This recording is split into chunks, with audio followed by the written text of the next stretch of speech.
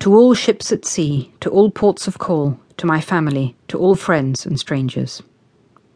This is a message, a prayer. The message is that my sufferings have taught me a great truth.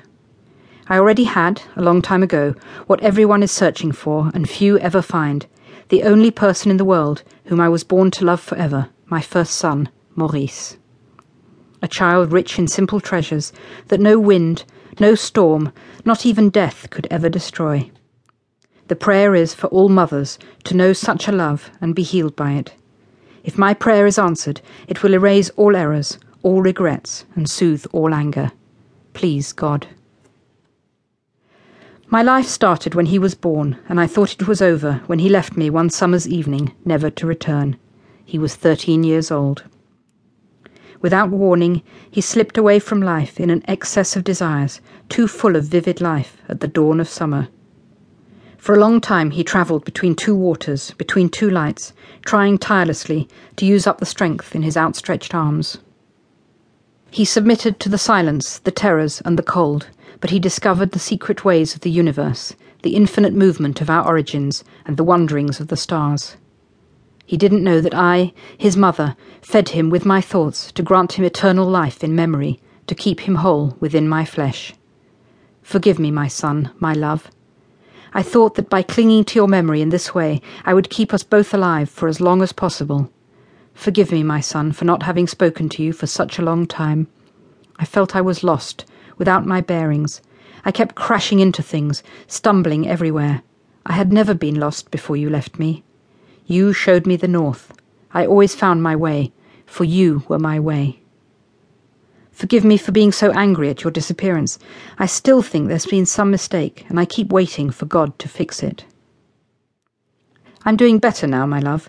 The road has been long, very long, but through it all you have supported me. A few nights ago you appeared to me in a dream, and your smile rocked me like a child. I understood that it was time for me to let you go. You stayed close to me for all these years. I clung on with all my despair to what was no longer and what would never be again. My infinity, I thought this suffering bound me to you. It consumed me until it left no room for anything else, but I began to permit it to leave my heart, my soul, my very being. Thanks to you, my love, I succeeded in transforming this suffering into love, into life. All that I remember of this dream is a feeling of peace for you, for me. When I awoke, I still felt it, and I tried to keep the feeling alive for as long as possible. I'm writing to you, Maurice, to tell you that I'm embarking on the search for this peace, and to beg your forgiveness for so many things. Forgive me for not having known how to protect you from death.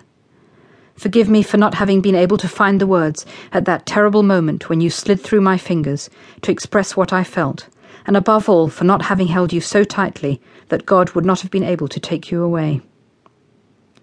There is no moment in my life, my son, where you are not present. How many paths travelled before I was able to listen and hear the sound of my pain, of our pain. Your 13 years of life brought me infinite happiness. Today I know that you were just passing through to show me the way, to reveal how I could lead my life, and by leaving me you invited me to dare to change something that I could not envisage until then. You had the power to say, through your presence, however fleeting and your brutal disappearance, Mum, dare to live your life, only you will live it. Today I'm listening, and I hear the message that my son has sent me, my son whose ephemeral life has wounded me forever because I was deaf to his message for so long. Today the journey is ending. My son has reached harbour again, on a faraway shore, close to the rising sun. He has once more found the light vessel of his childhood that will lead him gently towards the peace he has attained. So, my dear, my love, I let the balloon rise to the skies, serenely, with all the tenderness of a mother. May this bottle, thrown far from the shore, stay forever rocked by the ocean, in the ebb and flow of the rolling waves. While God gives me life, I promise you to live it to the full, to savour each instant in richness and in serenity. I know that we will find one another again when the time comes. God owes it to us.